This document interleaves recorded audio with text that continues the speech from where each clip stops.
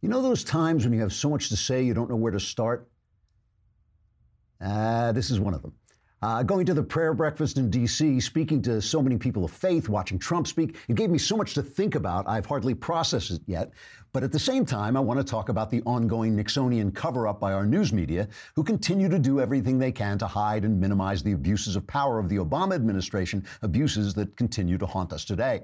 A case in point is the coverage of Rob Porter, the Trump staffer who's resigned after two of his ex-wives claimed he beat them up.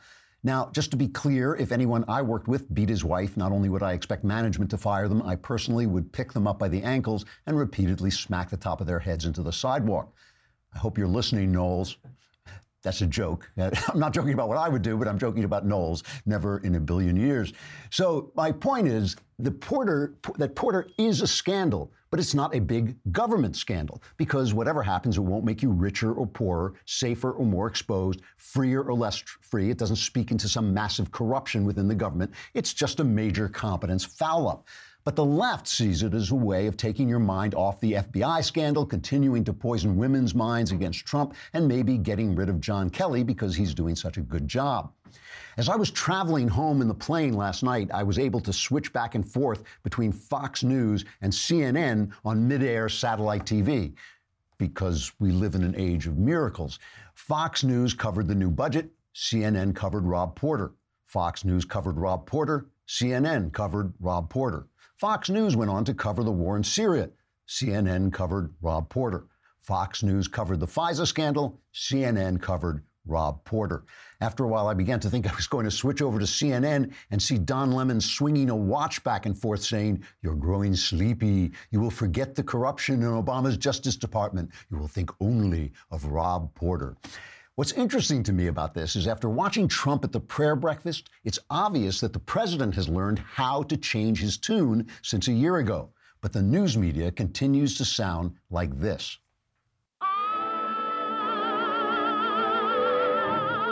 Poor Johnny One Note sang out with gusto and just overlorded the play. Poor Johnny One Note yelled willy-nilly until he was blue in the face, for holding one note was his age. Trigger warning, I'm Andrew Klavan, and this is The Andrew Klavan Show. I feel hunky-dunky, life is tickety-boo. Birds are winging, also singing hunky-dunky-doo. Ship-shaped, tipsy-topsy, the world is zippity-zing. It's a wonderful day, hurrah, hooray! It makes me want to sing. Oh, hurrah, hooray! Oh, hooray, hurrah! All right, my friend Joanna Hyatt will be with us today. She's working with Live Action, who are doing taking the fight against abortion in a really interesting, different cultural direction. And she is, of course, she is one of the most eloquent people I know and really talks about this well.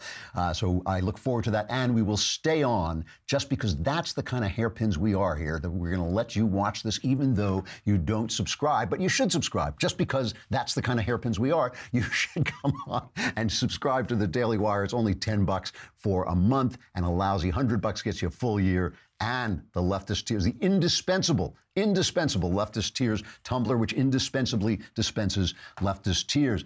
Plus, if you know, listen, we love having you on, listen to the show and watch the show, but you look awful. I mean, you're dragging us into disgrace, and that's why you should go to Indochino. Indochino is the largest custom apparel company. That means that they make clothes just for you. They cut them just for you. They measure you, and they get them just right. I did it. You can either feed your measurements into the computer and send it to them that way. I live in LA, so they have in a lot of places, they have just a little shop where you can walk in and get yourself measured. And then you get to choose everything. You pick your fabric, you choose your customizations, what kind of collar you want, whether you want a pocket, on the shirt, what you want it to look like. You submit your measurements and you place your order. And about 3 weeks or less, what you get from Indochino.com is you get a made-to-order suit. Now, you know that made-to-order suits, first of all, they make you look so much better than off-the-rack suits. They really do. Plus, they usually are really expensive, but This week, my listeners can get any premium Indochino suit for just $359 at Indochino.com. And that is already, that's like half what their suits would cost. So it's a lot less than normal made-to-order suits would cost. What you do is you go on Indochino.com and enter Klavan at checkout. And you may say, how do you spell checkout? That doesn't matter. What matters is that you spell Klavan correctly, which is Klavan. So you're getting more than 50% off the regular price for a premium made-to-measure suit. They really do look spectacular. I got a beautiful shirt that it really fits me like a T. To a T. Plus, shipping is free if you do it this way at Indochino.com, promo code Klavan, any premium suit for just $359 plus free shipping. You will cease to bring this show into disgrace because you'll look so good. We'll actually be proud to have you. Maybe not some of you, but most of you will be proud to have you. So, all right, I went to the prayer breakfast. I have to talk about this first. And it was amazing. You know, it was amazingly uplifting. You know, you're just in a hotel with thousands of people of faith gathered together to talk about their faith experiences. There is a media dinner before. I spoke at that media dinner last year, and it was one of the most successful speeches I think I've ever given. But at the same time, it was nice to go back there and listen to other people without being terrified, you know, having to speak in public. So I went to that, and then I went to the prayer breakfast where Trump and other congressmen and people of faith speak. You know, recently, because I'm preparing for what I hope will be the second season of Another Kingdom, I've been going back and reading a lot of the books that inspired me when I was younger about King Arthur and a lot of the legends from that period, because a lot of Another Kingdom takes place in a sort of pseudo-medieval world. And you know, it's interesting when you go back and read classic literature, and I'm reading some of the philosophy that shaped me as a young person. I'm rereading a lot of things. And it improves your mind. And when I say that, what I mean is it gets you out of that Twitter, social media craziness where everything is about the moment and everything, and it suddenly returns you to the important things in life. Because the fact is, listening to Aristotle figure out what's right is more interesting and deeper and more relevant than listening to a brain scientist explain to you how the brain thinks about what's right. You know, that's really interesting, and I'm thrilled we're doing it. I'm thrilled we live in a world of such scientific knowledge and technological miracles. But it's more important what Aristotle was actually doing. So going back into that world really is elevating. And the same thing was true with this faith gathering, is that when you talk to people, and I've noticed this before, but it really came home to me again. When you talk to people of faith, you are talking to people, they're not better than people of no faith. They don't pretend to be. They're not more moral. Anybody can be moral. Anyone can behave well. That's not the point. They are living a life that is deeper,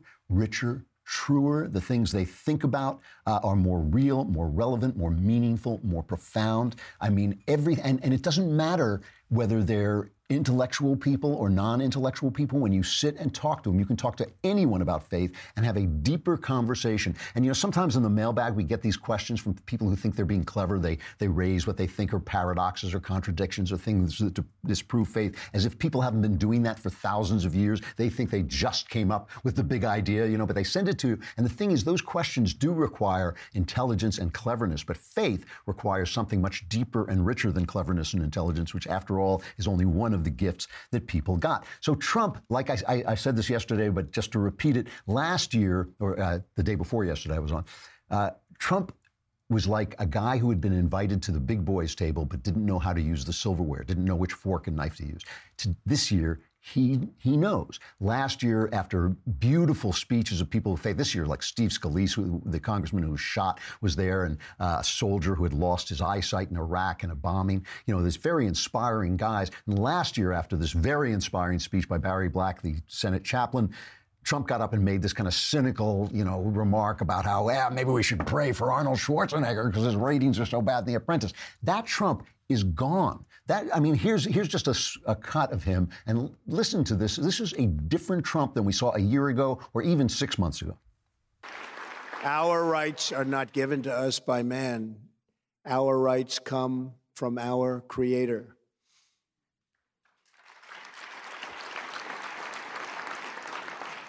No matter what, no earthly force can take those rights away. That is a different tone, and I noticed this. We all noticed this in the State of the Union, that he's talking quieter. He's not hitting those big heights. He's not adding all the wonderful, wonderful, wonderful adjectives as before. There are only two possible reasons for this. One is he's bored with the presidency. He's had it with the constraints of democratic governance, and he's bored and he's getting tired and he's old. And if he's not interested, he just starts to talk like that. The other reason, which seems far, far, far more likely from a guy like Trump, is that he's doing what works. Trump is, at his core, he is a capitalist, and he's almost, in some ways, the avatar of capitalism. And I'll talk about that in a minute, because it really is important. But he does what works. That has nothing to do with morality. That has nothing to do with being a high or low person. But he's figured out that when he speaks as president to a faith gathering, he has to be serious, he has to be quiet, and he has to talk about faith. It's not about Arnold Schwarzenegger's ratings, okay? Now you can say, and of course I would say, that doesn't mean his character has changed, but that's only partly true. Kurt Vonnegut wrote a book called Mother Night, and the theme of Mother Night is you become what you pretend to be. And it's very possible. I mean, the presidency, people have noticed this through the years, that the presidency elevates people, and it's very possible that a Trump who pretends to be the president will start to become, in part, the president. But let's be cynical and just say his character remains the same, but he's changed, and he's singing a different tune. He's doing the presidency, okay? The press has not changed at all. They have not noticed for a moment that they have been hysterical from the minute he was elected, from the minute they lost the election, from the minute this guy who they didn't understand, didn't know, and didn't want became president. They have been hysterical, not just the press, but the press is the mouthpiece of the Democrat Party in general. Dan Henninger at the Wall Street Journal, he wrote a really good piece today called The Trump Panic. And he says historians will record that the Trump panic gripped all Democrats, some Republicans, scores of intellectuals, foreign leaders, journalists, and members of U.S. security agencies. On Election Day, 2 FBI officials, our friends Romeo Peter Strzok of the Bureau's Counterintelligence Division and Juliet Lisa Page, his lover, exchanged text messages. Page said, "OMG, this is effing terrifying," and Strzok responded, "OMG, I am so depressed."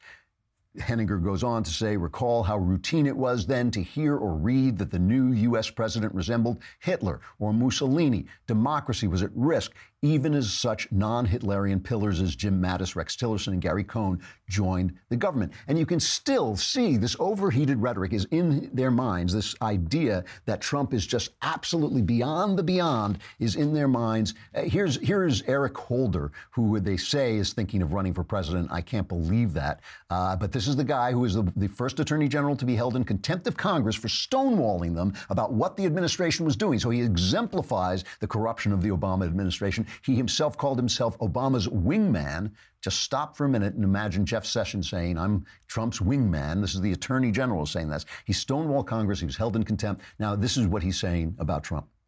Would you make a better president? How was that? It's pretty good, the way I snuck that in there, right? That's pretty good. I think any one of my kids would make a better president than Donald Trump. I think there are any number of people who would be a better president than the person we now have in the White House, who has, as I said, broken through those norms, conducted himself in a way that's inconsistent with what's best about this nation.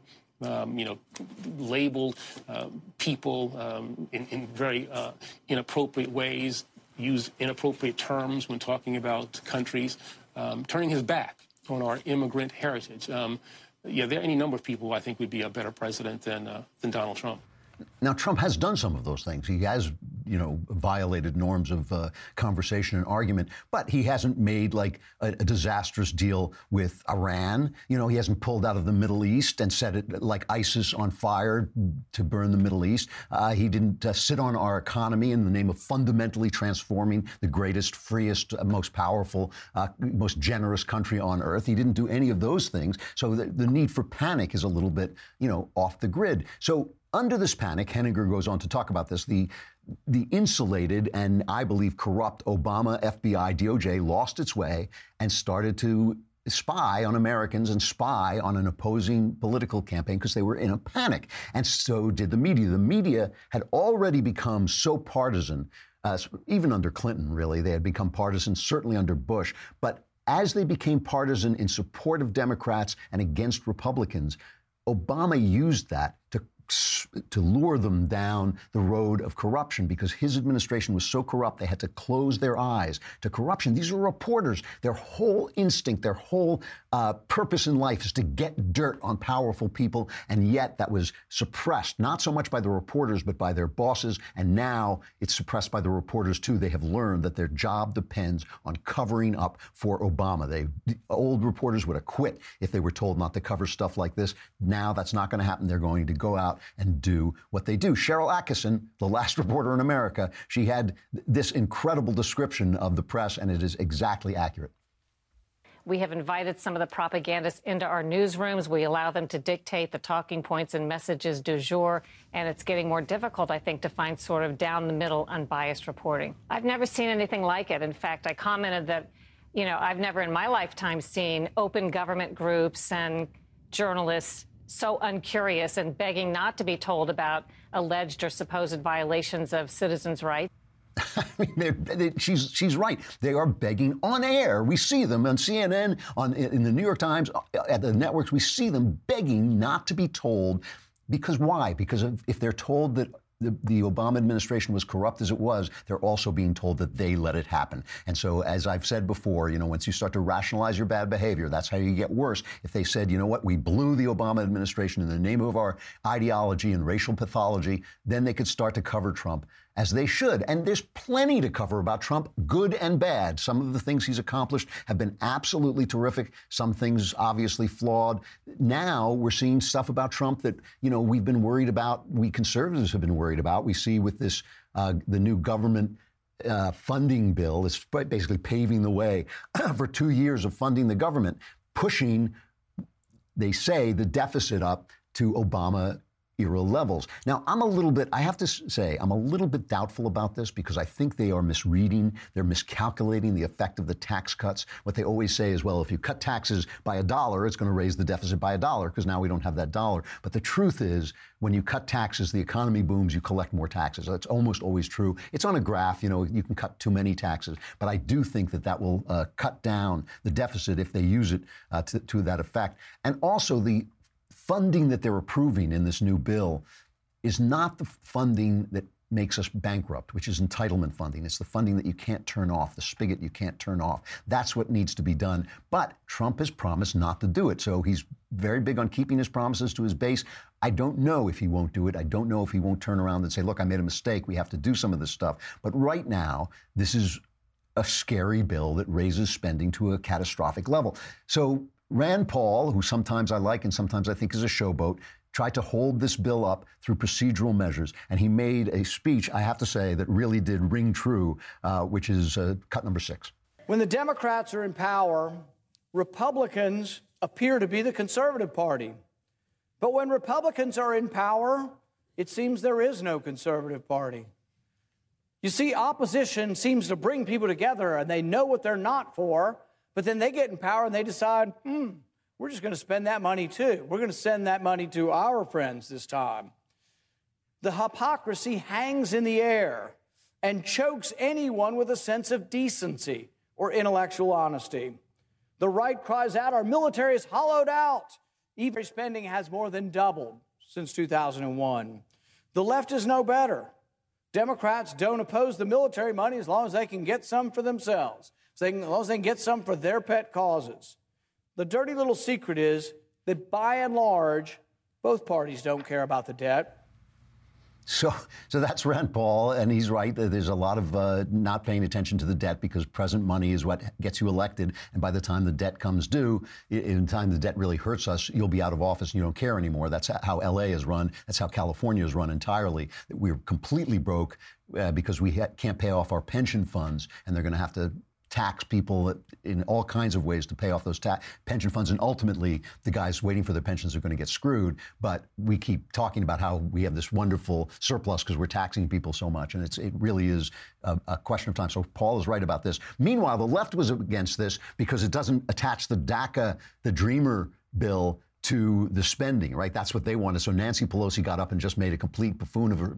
She can't make a buffoon of herself. She's already there. But she did this thing where this Mr. Smith goes to Washington thing where she got up and filibustered and talked about how wonderful the Dreamers are. And I just have to play this one clip because there you have Rand Paul talking sense, right? And that's the right. And now on the left, you have Nancy Pelosi talking unbelievable crap, but she's talking about how wonderful Mexican people are, I guess.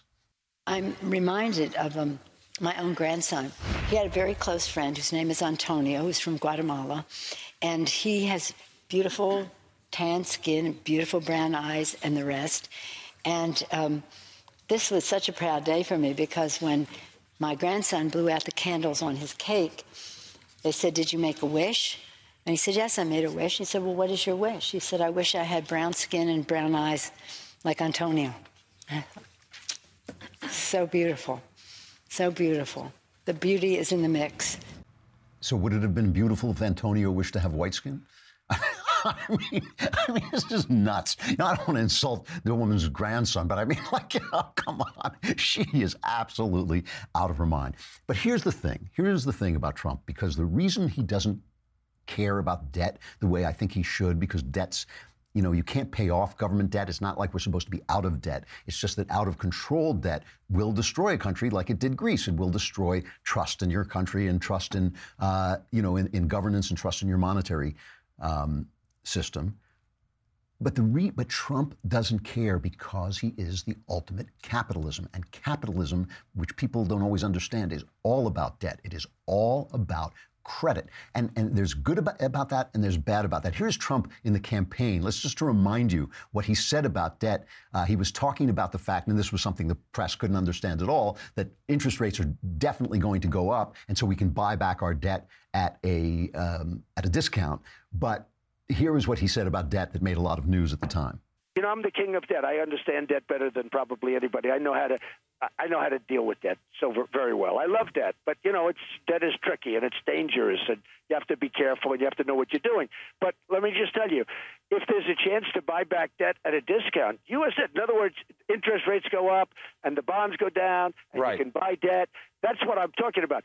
So Trump is absolutely right about this, but the essential thing that he said is that he loves debt, but debt is dangerous, okay? So let's go back to what I said before about Trump being the living spirit of capitalism. He is the avatar of capitalism. Now, capitalism, I love capitalism. It has lifted more people out of poverty than any other human system ever has. I mean, it is on track to eliminate poverty. It has expanded the sciences because capitalism needs the sciences in order to expand, and the sciences need capitalism in order to fund what they do. Capitalism includes hucksterism, overblown sales techniques. It's the best, it's the biggest, it's the greatest, come and buy it. That's Donald Trump. Capitalism involves a certain amount of amorality and cynicism, like selling trucks with Martin Luther King speeches, Martin Luther King, buy my truck. Martin Luther King said this, so buy my truck. Capitalism does that, and Trump is like that. Capitalism sometimes doesn't care what's right or wrong. It just cares what works. Trump can be like that too. But, okay, capitalism is also faith in the future. That is the only reason capitalism exists is because people will loan money to other people to take their business, to begin their businesses in the faith and hope that that business is going to succeed and expand and create enough money to pay back that debt with interest. That is the essence of capitalism. Capitalism is based on trust. That's why when people get nervous, the stock market drops, because they're losing their trust. Now, hopefully they only lose it for a day, but they keep it in the overall system that's going forward. Capitalism is about faith in the future. And that is, yes, that includes a certain amount of cheerleading and carnival barking and a certain amount of risk too, but it also involves hope and faith. Progressives are locked in the past. Before there was technology and science and things were changing, you could make the argument that wealth was a zero-sum game. You could make the argument that the prince in his tower in his palace was in his palace because you were out in the street starving. You could make that argument. But ever since capitalism, you can't make that argument anymore, because when the princes of capitalism make money, they don't sit around in a tower. They reinvest it, and they hire you to fly their private planes and take care of their pools and their houses. And they hire the rest of us, I should say, to do those things. And capitalism grows, and it grows and grows. Progressives are lost in the past with this zero sum, and they're not hopeful. I've been playing that stuff all week. It's all about, oh my God, don't touch the earth because the earth will run out. Don't do this. Don't make too much money because then you're evil and people will be poor. Don't go into space. There are too many problems here. They want us to languish in fear and real conservatism, trying to conserve what we have instead of trying to go out and get more. And that's why they don't trust the people, because the people invent stuff. The people improve things. Left alone, if you give them capitalism, the people will make new stuff. They'll go in their garage and say, hey, I wonder if I could make a machine that can add. I wonder if I can make a machine that can talk around the world in a single second. Trump is right about two things. Debt is dangerous, but debt is great. Credit is great. It's the basis of our system. But it's dangerous because faith is dangerous, and the future is dangerous, and change is dangerous, and giving power to the people is dangerous. And I kind of wonder if that, more than anything else, is what Trump hysteria is all about. People who are afraid of the future, people who are afraid of the people who are afraid of trusting in the capitalist system. There are all kinds of things about Trump that I dislike. I've talked about this a lot. But his capitalism is not one of them. Capitalism does make things better, even as it is ugly and huckstery and fake. And Trump, carnival barker that he is, has so far made this country better. And there's just no arguing that. This is a better country than it was a year ago. It is working better. Things are going better. And I hope that continues. We will see. All right.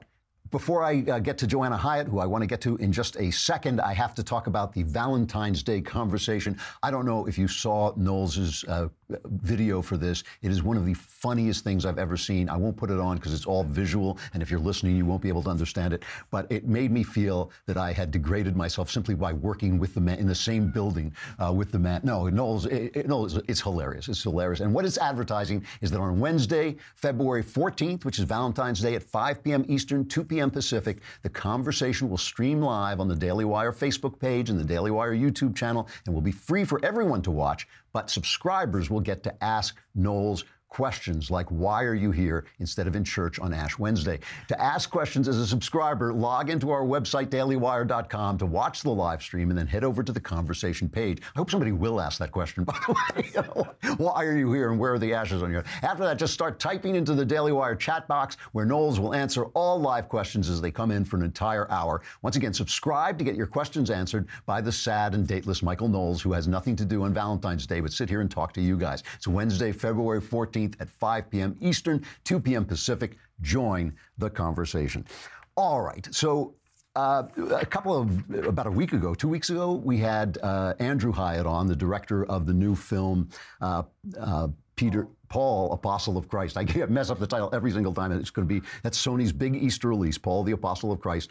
And when I first went to one of Andrew's screenings, this incredibly attractive, eloquent young lady came up to me and said, hi, I'm the sex lady. And I thought, gee, I've dreamed about this day for years, but I never thought it would really happen. But Joanna Hyatt, Andrew's absolutely beautiful and intelligent and also beautiful wife, it was the sex lady because she would go around giving speeches about responsible sex and how to treat yourself, how to treat your body, how to treat your soul. She had a wonderful line. She would say, "There's no condom for the heart," and I thought that was an absolutely brilliant line. She is now the director of strategic partnerships for Live Action, a nonprofit that educates the public on abortion and the humanity of the preborn. They have terrific, very successful videos. We'll talk to her about it.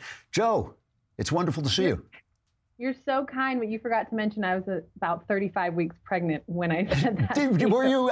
See, that's why you were so beautiful. That's really good. That is why you're so beautiful. I'm like a beach whale at that point, but I knew what I was talking about, I guess. I guess so. Well, you look great still, and it's lovely to see you. I always say I never see my friends. I only interview them at this point. But no, you look great from 1,500 miles away. So. I know, it improves improves me tremendously.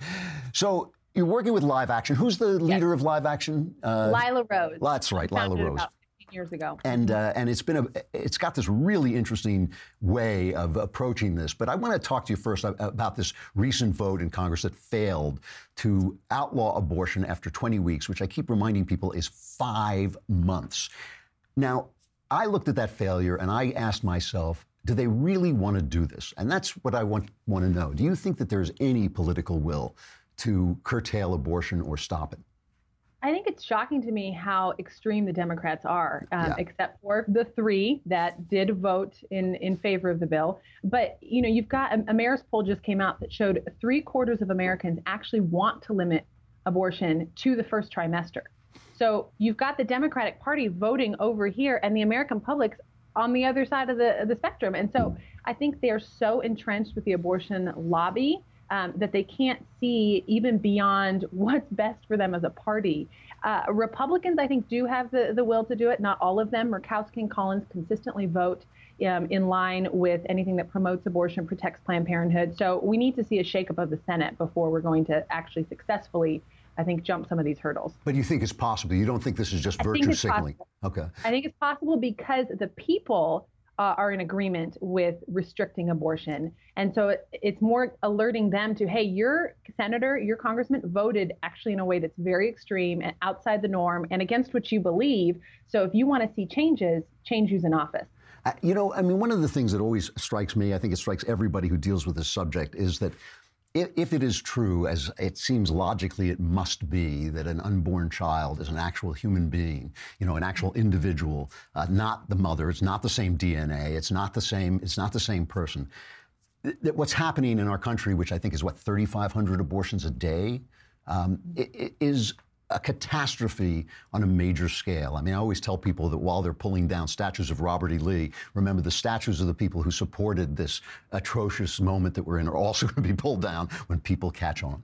But it seems to me that somehow the culture has to shift before we can deal with this. The mindset has to shift. And that's kind of what, is that the idea of Live Action?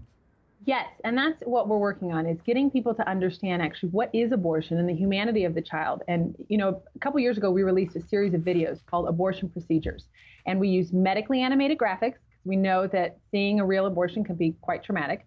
And we wanted to invite people into the conversation who might not actually know what abortion is. And so you see these 4 videos narrated by a former abortionist, and the response has been overwhelming of people saying, I had no idea, this changed my mind. And I think we assume everybody knows what abortion is, but we're actually not talking from a place of knowledge because that word has been kind of cleaned up and dressed up. And one in particular that's striking to me, we took it to the streets and showed it to people.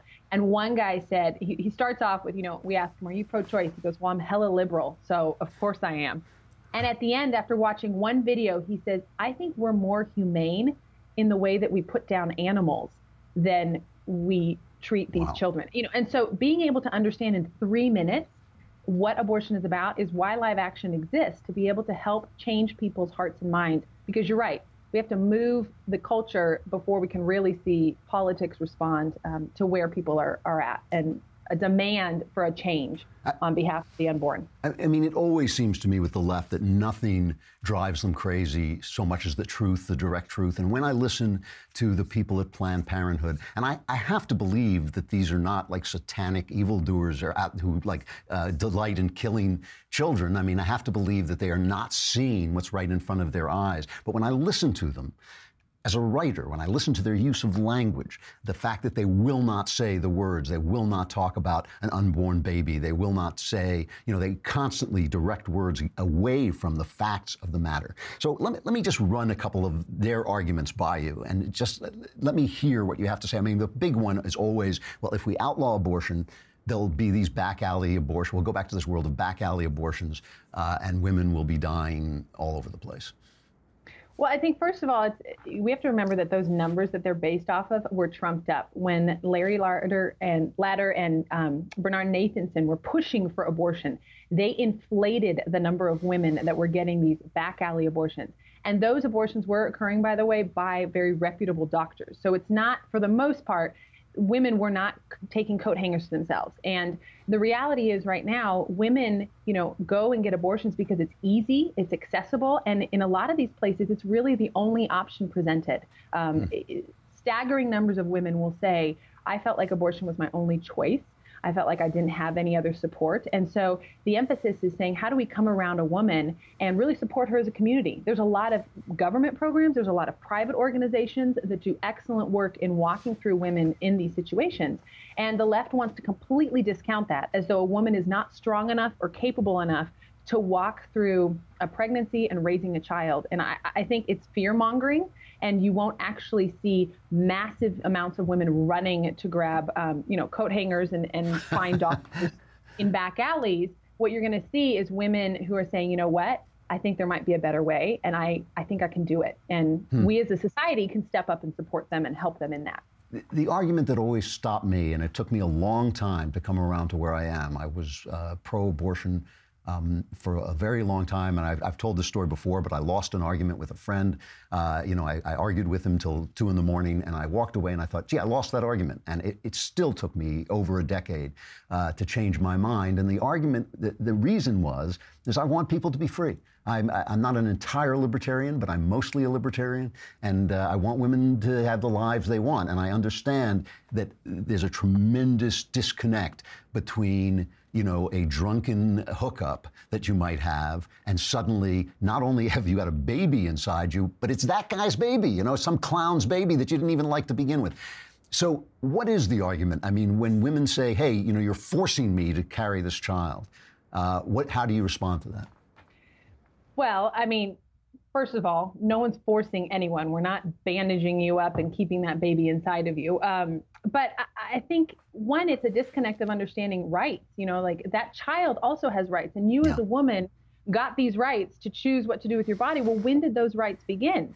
And if they didn't begin for you in the womb, then when at what point? Because that same child that you are now carrying has rights that need to be on it. As you mentioned, it's a separate person. And, cases of rape and incest, I understand that was not a choice, although that child still has value. But in every other situation, you made the choices that got you to that place, which is really hard for us as a society to talk about.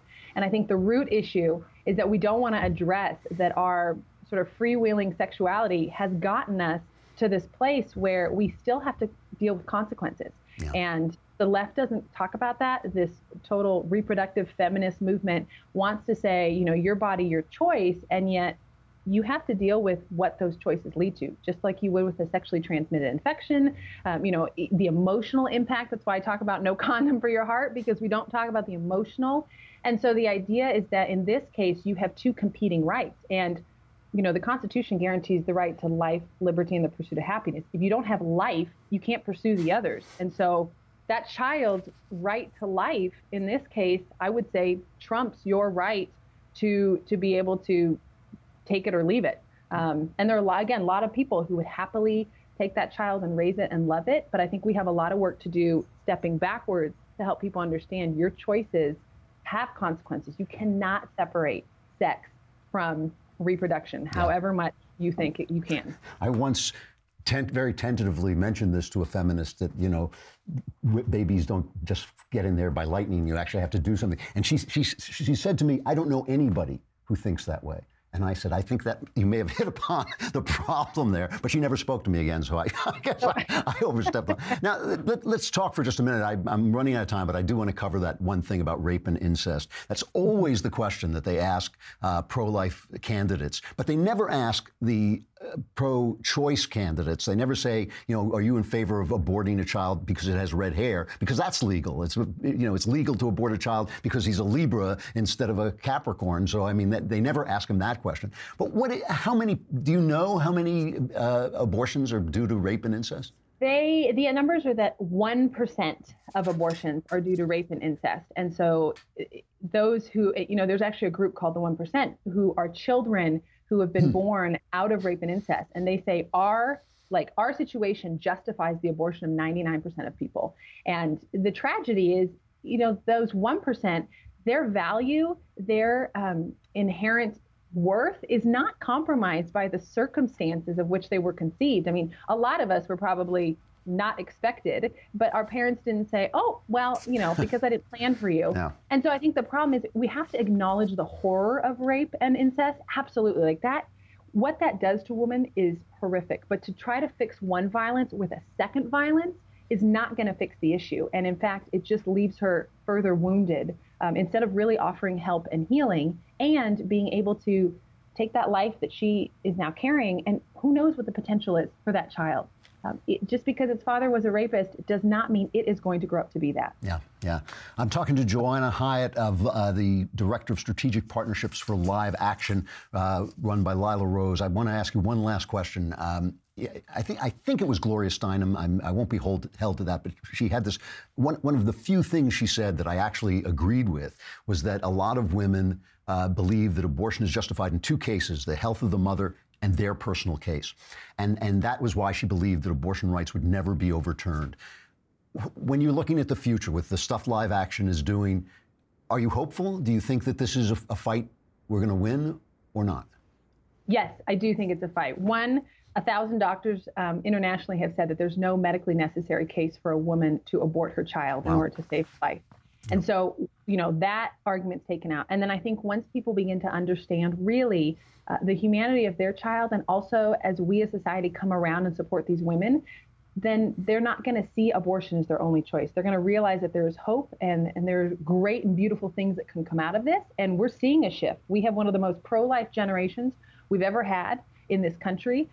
You have slowly, the Supreme Court is shifting in the right direction. And so I do think it's just a matter of time and education, which is what Live Action's focused on, is educating people, this generation and the next, so that we do shift it. And I do believe we're going to see changes, potentially even in my lifetime, at the very least in my children's lifetime. Wow. From your mouth to God's ears. Joanna Hyatt, thank you from Live Action. It was really good talking to you. I hope to see you soon. Thanks, Drew. Have a great day. Bye-bye. Bye. Well, that was hopeful. I was happy to hear that. All right, stuff I like. We need stupid sounds for stuff I like. There's always this thing comes up, but it has no.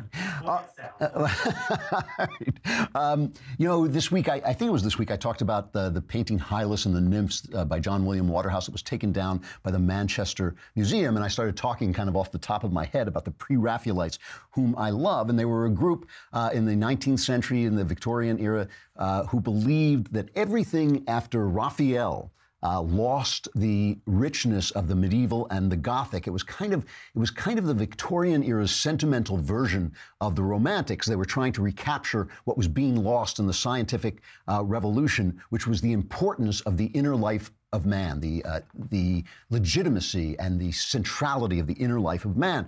And one of my favorites of the pre-Raphaelites was Dante Gabriel Rossetti. And you may know his name because his sister Christina Rossetti wrote the poem. She was a wonderful poet, and she wrote the poem that became the Christmas Carol in the Bleak Midwinter. And if you ever listen to the lyrics of that, you think like, oh, wow, those are really of another quality. That was Christina. He was also, Dante Gabriel Rossetti, he was very connected. He was homeschooled, and he was very connected to romantic writings. So he loved Edgar Allan Poe. He loved Lord Byron. And he was one of the guys who restored William Blake his posthumous reputation. William Blake died without ever having sold, I think, that can't be right. He was completely obscure when he died, one of the great English romantic poets, a very strange guy, a visionary poet. Everybody thought he was crazy, but Dante Gabriel Rossetti collected his works and kind of restored his reputation posthumously. He began to help build his reputation. Now, in 1850, this is the part I want to get to, though. In 1850, Rossetti met a woman named Elizabeth Siddal, and she became not only his model, she ultimately became his wife, and she really became one of the models of all the pre-Raphaelites. Just put up one of the pictures. I sent in some of them. This is her as Proserpina. Proserpine, whatever they called her. Proserpina was the daughter of Ceres. She was kidnapped by the king of Hades and brought underground. And Ceres went in search of her, but when she finally recovered her, she'd already eaten.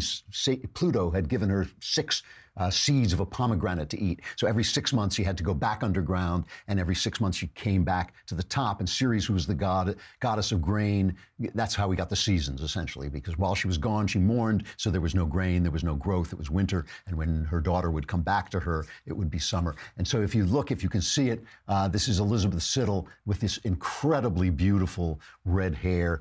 Give me another one of the pictures that we put up. Here she is as Beatrix, who was the muse of Dante, who helped guide him to heaven in the Divine Comedy. So that's, of course, very meaningful because Dante, Gabriel Rossetti, shared the name with Dante, and so Elizabeth Siddle was his muse. But the most famous painting of Elizabeth Siddle was not done by Rossetti. It was done by Millais, John Millais, who painted this. This is the famous picture of Ophelia, the drowned Ophelia, which in Hamlet, Queen Gertrude comes in and gives this description of how she gathered all these flowers and then lay there, and her dress slowly, she was mad, and her dress slowly filled with water, and then the water carried her down and she was drowned. And that, again, is the beautiful Elizabeth Siddle. Now, these guys were just like most male artists. They were terrible people. They were constantly on drugs. They were constantly cheating on their women, and Rossetti was no different. This is my favorite story about, you'll see it's kind of a grim story. It's my favorite story about Rossetti and Elizabeth Siddle. He really just treated her badly. He cheated on her, and he would offer to marry her, and then at the last minute he would pull out. And she answered this by continually getting sick. And when he finally did marry her, they had to carry her to the wedding because she was so sick and wan and had lost so much weight. But because she was constantly sick, she started taking laudanum. Laudanum was opium. It was just like today that you get addicted to opiates. She got addicted to opiates, and she finally died of an overdose in 1862. Now, Rossetti was absolutely shattered. So when he buried her, he buried a journal with her that contained many of his poems, because he was also a poet. And he was not as good a poet as he was an artist, but his poetry became fairly famous. She was buried in Highgate Cemetery, which, if you've ever been to it, is one of these wonderful Victorian cemeteries. It looks like it's a living ghost story, okay? But after a while, he couldn't stand the fact that he had buried his poetry, and some of his friends were creating poetry, and they were becoming famous poets. And he wanted to publish some new poems, but he didn't have the old poems to publish with him. So he got permission to disinter the body so he could recover the poetry. And he was so ashamed of this that though he got legal permission to it, he went out in the dead. Oh, he didn't go himself. He sent his men out in the dead of night with torches, and they dug up Elizabeth Siddle. And because of the laudanum, she was very well preserved. So she looked, and they said that her hair had grown. Now, that actually doesn't happen. Your hair doesn't grow after you die. But what happens is you shrink, you start to shrink. So she had that lush, beautiful red hair. And apparently they dug her up in the torches and all this stuff. And they got back the poetry and they published the poetry, which was attacked. It didn't do very well. But they brought out the poetry in the dead of night in this wonderful it's like a Victorian ghost story. Rossetti never got over this. He was haunted by this for the rest of his life. He was haunted by the guilt of having dug up Elizabeth Siddle, and probably by the way he treated her as well. But it's a wonderful, wonderful story. If you've never experienced the pre-Raphaelites, you probably have without knowing it. You probably have calendars with them on it. But take a look them up, because they just made such beautiful, beautiful Gothic, sentimental, but also wonderful paintings that took us back kind of into a medieval era with the new techniques that had come along since the Renaissance, and they really are beautiful. And Elizabeth Siddle was at the heart of many, many of their paintings.